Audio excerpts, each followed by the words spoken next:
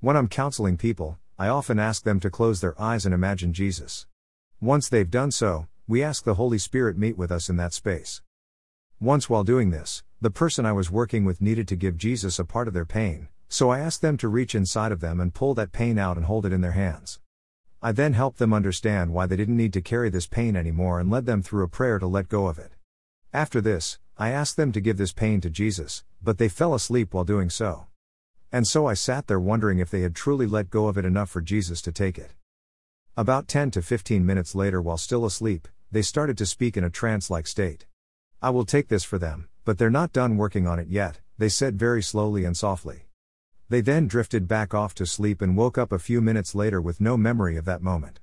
Once awake, we returned to that visionary state, to find Jesus holding that part of their pain.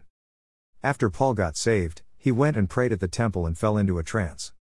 It was there that Jesus had a conversation with him and gave him instructions as to what he needed to do next. For many, prayer is nothing more than listing a bunch of needs off before God in a long and tedious fashion, but these trance-like and visionary moments help show us that prayer can be a conversation, a give and take between us and the Holy Spirit. And when we pursue prayer that way, there's no knowing what we might hear the Spirit say, see Him do, or even if we might fall into a trance.